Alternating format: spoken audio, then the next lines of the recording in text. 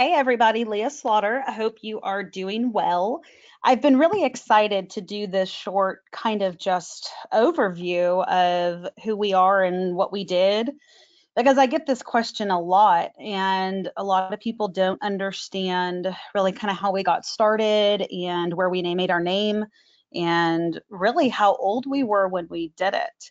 And I think at the end of the day, we're entrepreneurs and we always have been, but there's so much talk right now about how hard it is to be a business owner and how hard it is to get started and how it takes years of experience and just so much narrative and dialogue around what it is to be a business owner and what it takes to start a business. And for those of you who know me personally and those of you on my Facebook, you know I am a proud supporter of our country, and I wholeheartedly recognize the opportunities that I was given, not only from a great education to meeting my soulmate at a young age, to supportive parents, to life hardships that really drove us and drove me to where we are today. And so part of what I want to go over today, of course, is how we started, how we got here, and what we did different, but also the opportunities that we had to make that happen. And so I think that sometimes the story is so great and so grand that we forget really the backbone of how all of us become business owners and investors and successful. And that is because we live in the greatest country on earth with the best freedoms on earth. And certainly that ability and that guidance and all of that is what made us who we are today. So without further ado, let's get started. So as always, before we get started, anything I'm going to talk about today is my best guess, my best advice based on my experience and my journey and my business ownership. And so, as always, any strategy that we talk about or any type of return or investments that we talk about, always we want to make sure that you run it past the people in your life that you feel are a guide to you and that are there to help you make the best decision about what strategy is right for you. And so we don't have a crystal ball, but we are always going to do our best to guide you. But of course, in this business and any other business pertaining to investments, there are no guarantees. We certainly feel that real estate investment and real estate in general is the safest and most opportunistic place to put our money. And that's certainly where our money is as well. But you want to make sure that every investment strategy is a fit for you and your family and your needs and your future. So let's start talking. You'll see here is a picture of Michael and I when we were in high school. Michael was an ROTC, and if I remember right, this was a bat mitzvah that we went to, and I think I was 14 here. I might be 15, but this was on a little button thing that I have in our memory box. So real cute picture. I don't know what I was thinking with that hairdo and what Michael was thinking with those glasses, but humble beginnings, right? So Michael and I were both born and raised in Dallas, Fort Worth. I actually grew up in Dallas and moved to Plano right after September 11th. And Michael was born and raised his whole life in Mesquite. So we both were kind of in the heart of the city. And we both were here when Dallas was very small. I actually remember growing up where the Dallas North Tollway really kind of stopped at Beltline, and then they expanded it. And one of the things I talk about and a great memory for me was we heard about this fantastic thing called Stonebriar Mall that was going to be opening. And I think that we had either just graduated or we were graduating. And my mom said, will you drive me out there? And so we got in the car and Michael drove all of us out to Frisco, which was, nowhere. It was the boonies.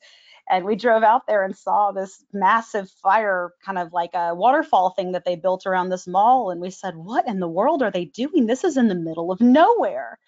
And it's so funny because I think that moment, looking at that investment strategy of looking outside the city and developing in these areas right on where the highways were going to go, I think that was a moment for us where we really started looking at what real estate was doing and where it was going. Because Michael and I were always very analytical. And so I can kind of tell you about how that really started. So we met in middle school, and we had two friends who knew each other, and that's how we got introduced.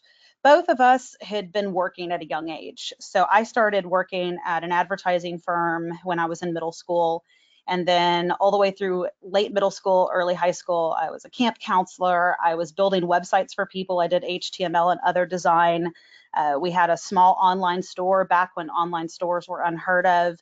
And we were buying things to resell online and actually working with Amazon back in Amazon's early days when nobody really knew who that was. And so really from the time that we were old enough to understand what business was, we were doing things to make money. I had a very successful web design business and did websites for a lot of well-known people. And so it's something that certainly is translated into life now, because although these days I'm not as involved in the website design, and it certainly has gone so far over my head, that general understanding of marketing and background and how the internet worked and working on computers, because Michael built computers, I wouldn't say we were nerds, but we had a lot of knowledge. And so I think that it really gave us an kind of idea of where to get customers and where to build the business when we get to that point. And so, at that point, online marketing and online leads and, listing online off MLS and all these different things, they were unheard of.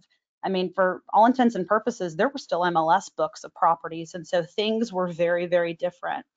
So I graduated 2 years early. Michael graduated a year early. Neither of us could wait to be adults. And we really, I think, my friends were always much older. His friends were always much older. And we just really didn't feel like we fit in.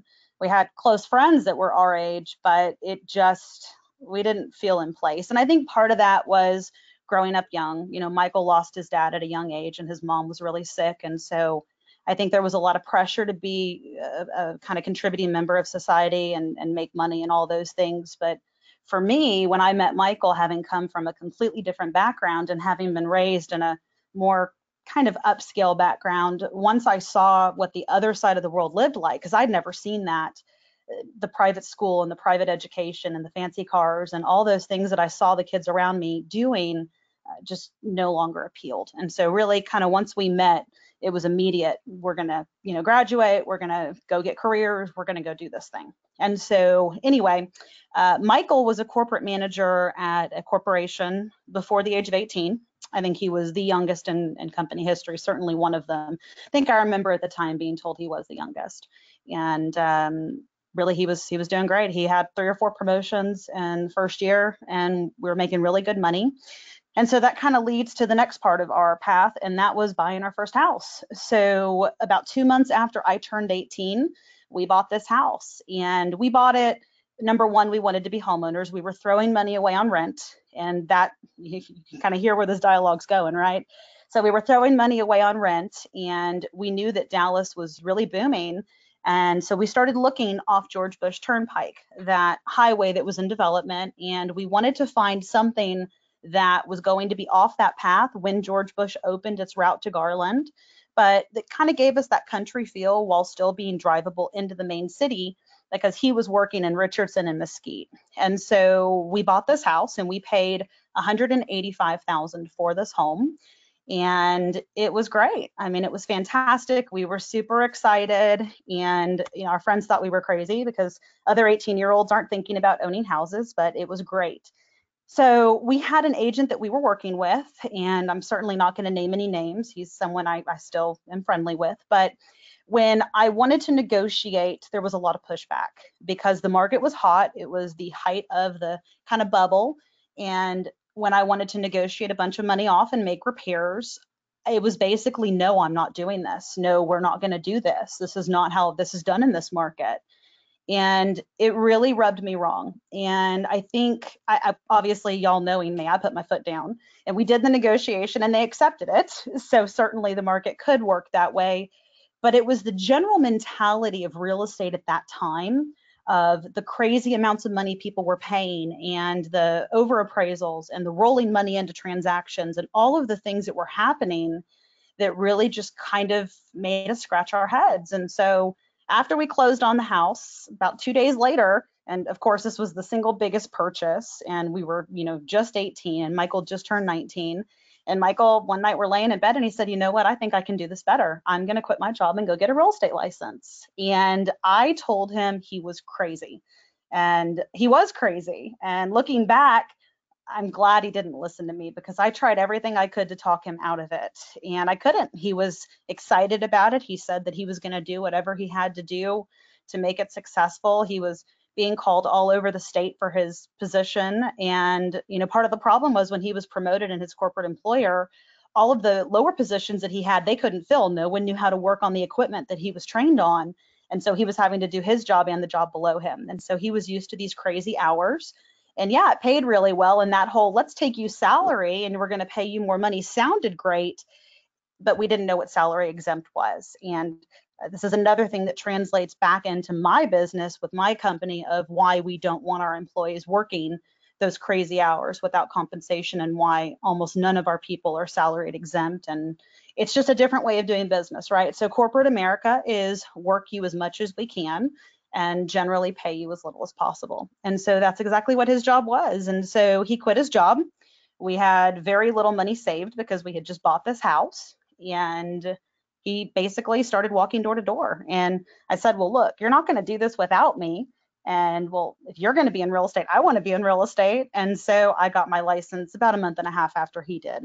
And so starting out in real estate, the way that Texas works is if you're an agent, you have to have a broker that holds your license. So we went to this broker, and it was kind of a mom and pop broker. I really don't even remember how we found him. What I remember is when Michael was looking to get licensed, he went and met with him. And the guy said, well, if you ever actually do this, come see me. And so Michael did it and saw him, and we went and licensed with him, and he was okay. I didn't really like the guy. I couldn't quite put my finger on it. He was an old school broker. He'd been doing it a long, long time and kind of the old way, right? And so we got in and started working, and of course I designed his website and was helping around the office because that was what I knew. And so Michael started working and walking door to door, and we were getting tons of clients, but we were watching the other agents at this company and this broker and how business was running. And it was one of those dual licensed offices back when that was really allowed. And so the same person was the lender and the broker on a transaction. So you could be the buyer's agent and be the mortgage broker for that person. And back then there was no appraisal networks, there were no controls. And so that broker agent was the same person picking the appraiser. And there was a lot of things happening we didn't agree with. And I'm not going to go into a lot of specifics on that, but long story short, it didn't feel like that was the way business should be done. So it was less than 6 months until we had formed OmniKey, and we jumped in head first, but we just knew that the way we wanted to do business and the investment arm that we wanted to specialize in was never going to work without the ethics and the integrity of how we operated, and we knew it needed to be our vision. So we hired someone to hold our broker license because you have to have a real estate license for 2 years in Texas back then before you could get a broker's license. And we really kind of hit the ground running, and it was crazy busy, and we were super blessed. It was, and I'm going to go more into the crash here in a moment, but we saw what was coming, and I'm going to talk about how we saw what was coming. And a lot of people kind of chalked us off to crazy kids because what we were doing was giving us all these signs of significant defaults and overinflation and botched appraisals and all these things. And there were so many different stories that I could tell. And, the goal is to try to keep this kind of short and sweet, but we knew that something was coming. And so before I go into that, as soon as that time period lapsed and Michael was able to sit for his broker's license, he did. And I can't remember if he was the youngest broker or one of the top few youngest brokers, but he was licensed right after 2 years in the business. So again, we were still kids at this point. So what we were doing is we were going door to door for listings to sell and gain investors. And we were working with homeowners, talking to them about what the value of their property had done and what they could do if they were to sell that property. We were buying leads all over the place online, which back then nobody was doing. And so there really wasn't any competition, but also nobody else was willing to work for the prices that we were. We were doing listings for a few $100s. We were doing just a crazy number of flat fee listings. And so back then we were the listing entity for owners.com and for sale by owner, which back then very few people who knew what that was, but we did. And we were handling all of their listings for DFW and for Houston. And we were doing hundreds and hundreds. So that was step one of really seeing what the market was doing, because we were handling this mass volume of listings and seeing what was selling, what the trends were doing. And I mean, I think at some points we had almost 200 listings active just between Michael and I, which we have that many now, but of course I've got a whole team now. Back then it was just Michael and I. In addition to that, we were doing a lot of broker price opinions and short sales. We had a direct contact that I had solicited and we worked with at AmeriQuest and Countrywide. So you can kind of see where this is going. And we started seeing what was happening with these price opinion requests for the refinances, not being able to reach appraised values, being called from the lenders, being yelled at because our numbers were not where they wanted them to be. So we're about mid 2007 at this point, and Michael and I just basically said to each other, what is going on? This is not going to sustain. These people are paying way more than these houses are worth. You know, we're not doing these deals, but there's other people willing to. The appraisers were basically assigning values at what was asked instead of actually doing their job to really prove the value. They were picking and choosing the comps that they want, because back then there wasn't all the requirements and everybody knew the appraiser they were working with and you had them on speed dial. It was just a completely different thing. And so we really got thrown into property management because we were reaching out to people who couldn't sell their homes, people who had overpaid, people who needed to do short sales, needed to do some type of loan modification, but at the time there weren't any. That really wasn't a thing yet.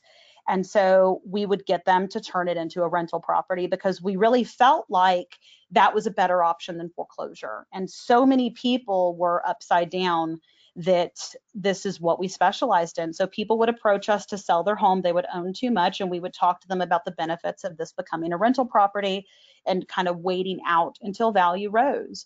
And so that is really where our property management began. And it was an incredible thing to walk into because we targeted those same areas that we saw that day at the mall. We targeted those same areas of where we bought our first home, because we really felt like the city was going to be a problem, that it was so developed and everybody was paying such crazy numbers that if we went a little further out to the areas that had to grow to keep up, where we were studying the traffic patterns and the highways and reading the different things that were going in front of city councils for growth, we felt like if we positioned people in those areas, that they would be able to sustain through whatever happened to the market. So as the market started to wax and wane, our investors who were buying properties and going out and seeking things, we were saying, let's get out of Dallas. Let's get out of Dallas County. Let's go into these suburbs. Yeah, they're kind of out there right now, but in the next 5 years, there's going to be this highway or this employer's building this. And that was really where we got started. And so by the end of 2007, early 2008, when the market started going crazy, yeah, we were helping a lot of people who reached out to us as these short sale specialists and doing what we did best. But the people who had money and wanted to invest, we were able to position them in places where they sustained perfectly through that, and now on the backside sold at massive profits. And again, it was all about that suburb model, which at the time was pretty much unheard of. We did deal a lot with first-time home buyers. So we dealt with a lot of people that were coming out of Section 8 housing. And we actually did a lot of exclusive Section 8 listing and worked with a nonprofit and doing some other things. And so again, that name reputational got out there and people started referring these clients to us that they'd been in housing, they'd never been homeowners, and we helped them get into no down loans when the market had dropped to become homeowners and to be able to get them in and help build up that market too. And so we really were dabbling in a little bit of everything. And then the final thing that we were dabbling in was corporate relocations. So big corporations, which even back then we recognized that many of them were moving to Dallas. We saw massive growth happening at DFW Airport and the highway system, and the low cost of living, the huge city, watching it double in size. And we really felt like this was going to be a corporate relocation area.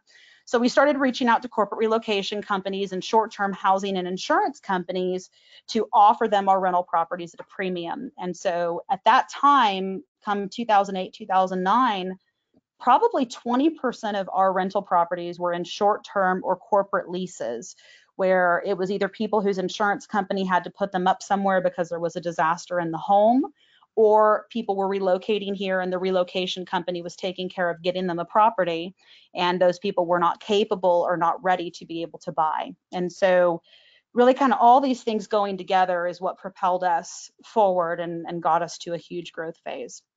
And so as we started doing more and more of these rental properties, by the beginning of 2008, mid 2008, we realized that there had to be a different way to do property management, kind of the gold standard at that time. And, you know, there's no standard fees in property management. There's no standard way to handle things. But what we saw other people coming to us having experienced was 10 to 12% property management fees, no visits to the property except move in and move out, no real accountability to the tenant. So everything that broke, everything that went wrong, everything that happened, the owner was compensating 100%. The tenants were not being told to fix these things. Nobody was showing until the lease was over. And really just there was no accountability. That's the biggest thing. And so you had all of these properties brought to us, and we would go do an initial visit and the condition would be just terrible. And so we actually did our own quarterly walkthroughs, and we started doing that a year or less into the business. It was almost a day one thing that we felt like to effectively manage. You had to visit the property, you had to make the tenants fix things, you had to make sure they were changing the air filter, and then you had to make sure that it was ready to show so that we could show it the last month to two before tenant move out to get a tenant in there. And so that was actually something that we started doing in the beginning, and it was really nothing that anybody else was doing. I remember I got a couple calls from some other companies that we worked with that were like, you have to stop doing this. I won't name names, but I had one company call me who at the time was large. And, you know, I say large now, we're twice the size or more that they were back then. But to me, it was like, holy crap, this is a big company.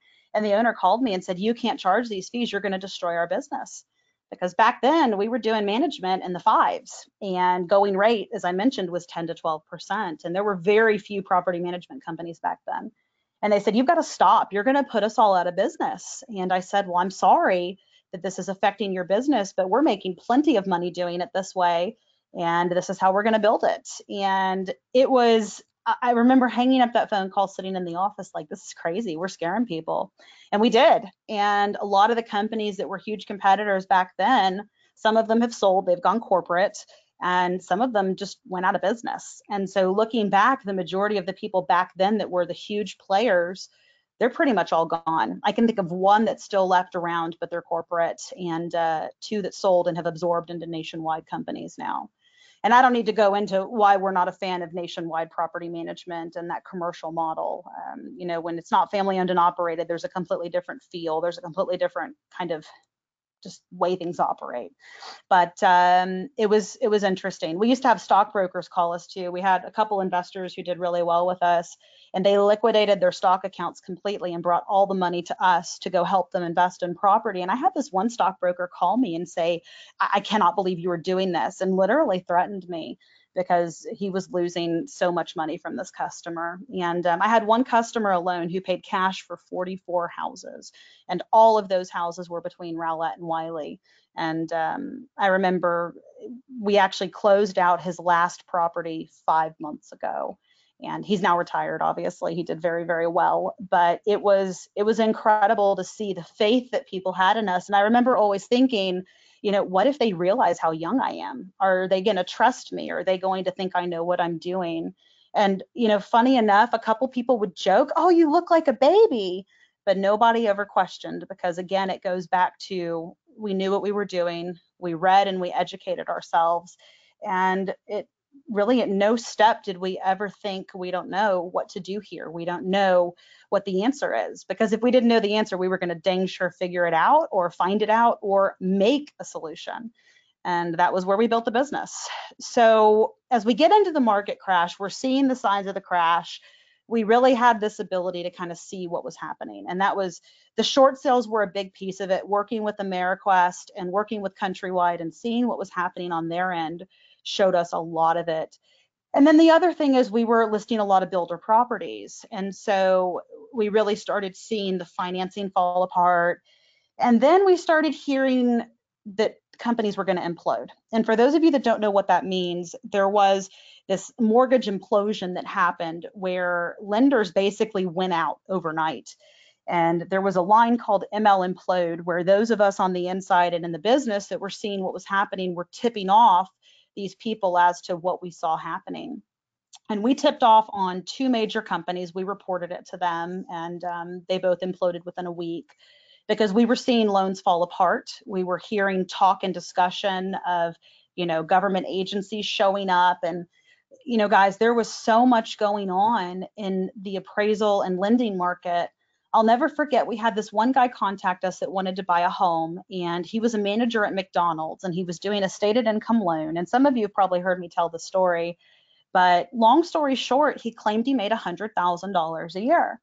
And Michael and I refused. We said, we're not doing this. This is not accurate. Stated income doesn't mean you can lie. And, at the time, there was really no definitive line between what the agent does and what the lender does. It was, well, the lender handles the loan and realtor handles the real estate stuff. But we were seeing all of these things happen. And then there were all these loans called purchase plus loans. And what that was, where an investor could get 103% financing on a rental property, which I remember at the time, Michael and I used to sit at dinner and talk about this. How can you be an investor and buy an investment property and get 3% back at closing? But that's what was happening. And so, when people ask me if the market's about to do the same thing it did then, all I can really do is chuckle, because if you really were in the last crash and you really saw what was happening, you would understand that there was such a difference, and the bad, dirty paper that was going on was completely different than how loans are written now. So it's interesting looking back and seeing what happened. But we were seeing so many signs. And I had this one lady come to me who needed a short sale. She bought a house, and it was in Rowlett, which was a heavy market for us. And she needed me to short sell her home. She had just bought it about 2 years before. So I went to go meet with her, walk through the house, and I said, well, tell me what's going on, how I can help. Let's get the short sale paperwork together. And she said, well, my AC went out and it's $1,600 or something like that to fix it, and I don't want to pay for it. And I asked her, and I said, well, how much money do you have in the house? Because, it's really important that you don't want to destroy your credit and you don't want to lose whatever you put in. She was like, oh, no. I got 5% or something back at closing. I have nothing in the deal. I just want to walk away. If you can short sell it, great. If not, I'll just let it foreclose. This was the type of dialogue we were hearing from people. So what we really kind of started to understand was, when people have no skin in the game, they have no reason to hold out. They have no reason to fight for it. They have no reason to do what's right and what they're capable of doing other than just walking away. And this is the similar mentality that we take to our tenants, right? Because the bottom line is, if they don't have any skin in the game, they don't have any accountability or desire to be accountable, which is why we do the big deposits, why we do the walkthroughs, why we're constantly in front of them. It's the same model, right? It just all grew from and bloomed from what we were seeing on the mortgage side. So 2011, we decided to rent out our property and bought a bigger home. We had adopted a daughter, and we adopted a little 6-year-old or 6.5-year-old girl. And our first home, everything was upstairs, and I had gone through a big health crisis, and not going to go into too much detail about that, but long story short, I have lupus nephritis, lupus SLE, and it attacked in a pregnancy, and we lost our son after fighting 8 months in the NICU. And after that, there was this, kind of question about, well, now how do we build a legacy? And there were two things that were important to us to do that. Number one was adoption, because I obviously couldn't have children. They've written case studies on me. For those of you on my Facebook, you actually saw I shared the case study that was done a while ago on my case, and how the guy's now teaching at Harvard that saved my life. But it was about building the legacy. So children, of course, having a family was really important to us, and building some type of empire or wealth that would outlive us, something that would take care of our special needs children, something that would take care of our family, something that would take care of us. And we never wanted to be in a situation where we saw my family and his family again. And so it was really, we were driven. I came out of that crisis and all of that. And, it's funny, my mother used to tell me, most people would just fall apart, that their life would be over. And I came out of it more grateful and more thankful and more driven. than I was going into it. And I was pretty dang driven back then. And so we adopted our first daughter, and we knew we were going to adopt again. So a year later, we turned our first property into a rental, and we bought this home. And this was a beautiful house. We loved it. It was in the same city, same neighborhood, and it was on a creek. It was fantastic. So we closed on it, we remodeled it, and we went to go look to adopt another child. Well, we found two children, not one child. And so we adopted two children that next year. And that house didn't last very long either. Wasn't quite big enough for that big old family, but we'll go over that in a minute. So by the end of 2011, the property management side was just insane for us. And we made the decision that although we loved our short sale and flat fee clients and all of the moving parts we were doing, that we knew where we were going to make the biggest difference was helping people through the crash and helping people capitalize on the crash and the incredible boom that we felt Dallas was going to have. Because we knew Dallas didn't get hit like everywhere else did. We were watching all these other markets and talking to other experts and through the boards and things that we were on, and nobody fared like Dallas did, especially not in the areas we're talking about. And so we basically backed away from everything. We backed away from the flat fees. We backed away from the short sales, other than just a few key ones that people were still referring to us. And I didn't want to leave someone high and dry, but we went fully into investment property. And so in 2012, we were approached by an investment kind of network. And long story short, there was a turnkey provider who had sold a lot of bad deals. And there was a property management company involved. And this was not the only call we got. This was certainly the largest call, but there was a property management company that was doing everything wrong. And I don't really need to go into all of it, but just rest assured it was bad. And so we took on about 250 customers, and it was all in about a 60-day period, and we fixed the mess. Many of them were facing bankruptcy, lots of vandalized houses, lots of destroyed houses, bad make-readies, repair issues. And we did it all for our normal property management fee. And word got around, and we started getting a lot of calls like that. And really by the end of 2012, we were known as the fixers, and we still are. That is certainly, what we're here for. So we started out fixing people that were in bad mortgages, or people that needed to get out, and people that couldn't refinance, and all those things. And it's translated by this point into, if you have a property and you're in trouble, call OmniKey. And that was exactly what happened. And so I started getting invited to speak around the United States and start working with these customers. And, really, to me, we could have capitalized on their positions, of course, but it was so important when I started getting these calls and thinking, these are regular, everyday people. I'll never forget, there was one customer who had bought a house in Mesquite, and I think it was Mesquite. It may have been right on the edge of the Dallas side over by Pleasant Grove. But she paid like $120,000 for a house, and it was now worth like 65, 70. And the foundation at the time was the worst I'd ever seen. And anyway, we got the house stabilized, we got it tenanted, we limped along, and in the end, the house sold for like 140,000. And so, it was stories like that they were everyday people. It was her life savings. This was her one investment, and she just trusted the wrong person. And so all of this happening is really what decided that we were going to go full scale into just the investment arm, because we knew that so many people were doing it the wrong way, and we really felt like we would be able to do it right and do it in volume and still keep that hand-holding feel, as you guys see that we still do.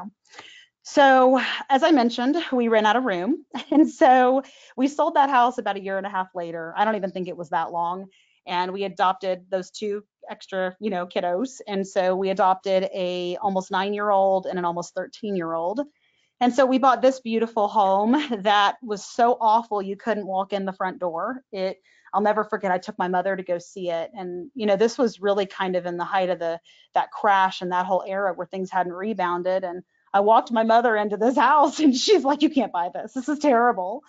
And it was rough. They had, I guess, a bad divorce situation, and the less it sold for, it came out of his split, not hers. So there were just 4 dogs let to run free. And it was quite an experience. But we'd been remodeling properties for customers for so many years, and even doing our own houses, that it was a challenge we wanted to take on. So we put over $200,000 in this house, and it served us well for a very long time. It was a beautiful one story, about 6,000 square feet on an acre, and we were super blessed to live there. Loved it. We sold that house 2 years ago, and now we live in a different side of town. But it was great, because I remember we used to drive by this neighborhood. It was on the way from our first house to the broker that we went to work for, and we would drive by this neighborhood, and Michael and I would look over there, and we'd say to each other, one day maybe we'll be lucky enough to live in that neighborhood. And that was kind of like our thing. This neighborhood had these big old berms, or these hills that entered it, and these big old trees and bushes and everything. And we drive by that neighborhood, and I tell him every time, one day, I just want to be successful enough to live in that neighborhood.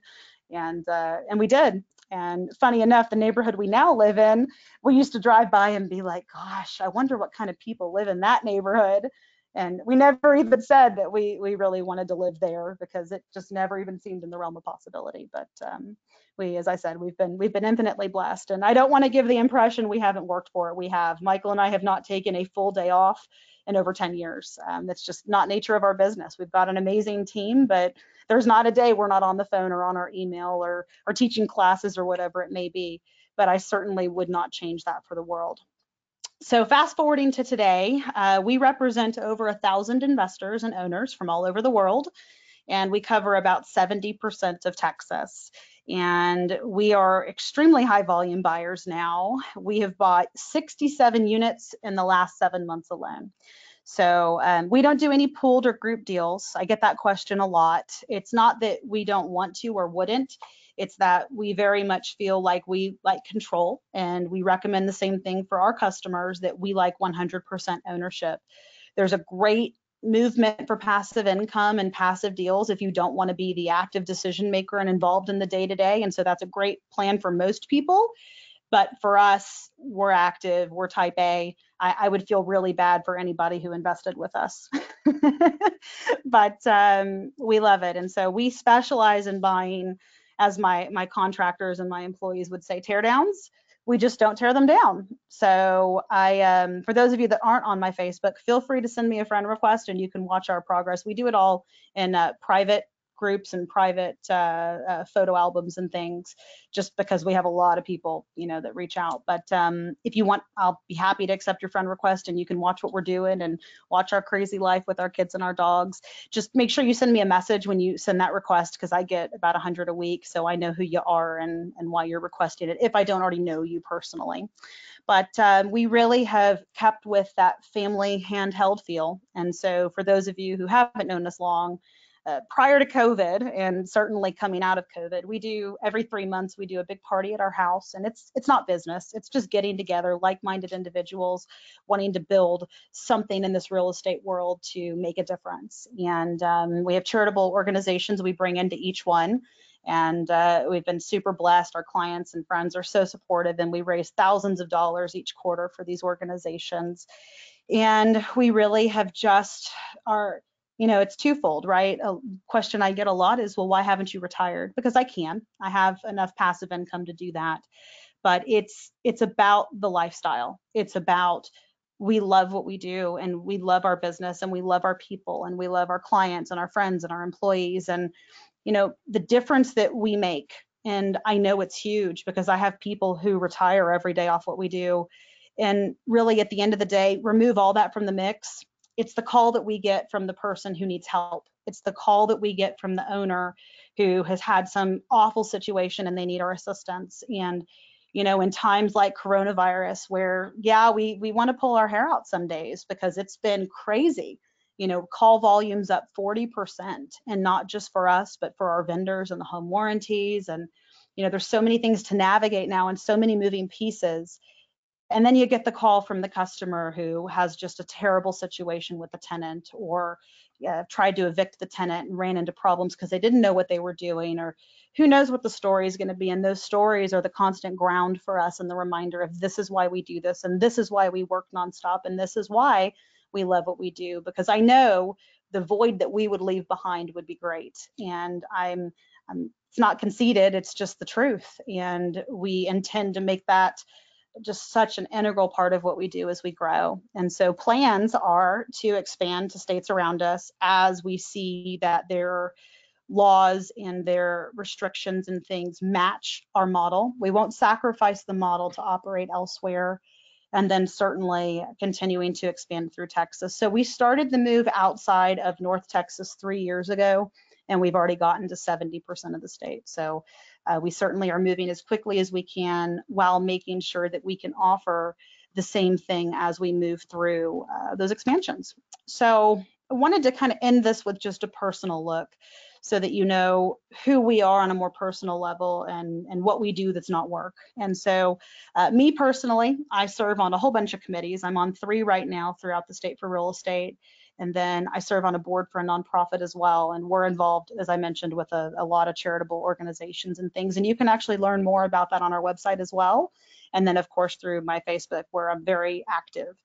I love cooking. I actually have a cooking group on Facebook too. If you love homemade recipes and things, that's kind of the only time I'm not doing something on my phone or on a call or on the computer is when I'm cooking. So I love to cook, and I'm one of the only people in my family who cooks. And so one of my best memories of this whole coronavirus thing, if you can even have a positive memory, is every week or two dropping a week's worth of food to my mother and grandmother, who are just, they're not going out. It's just too high risk.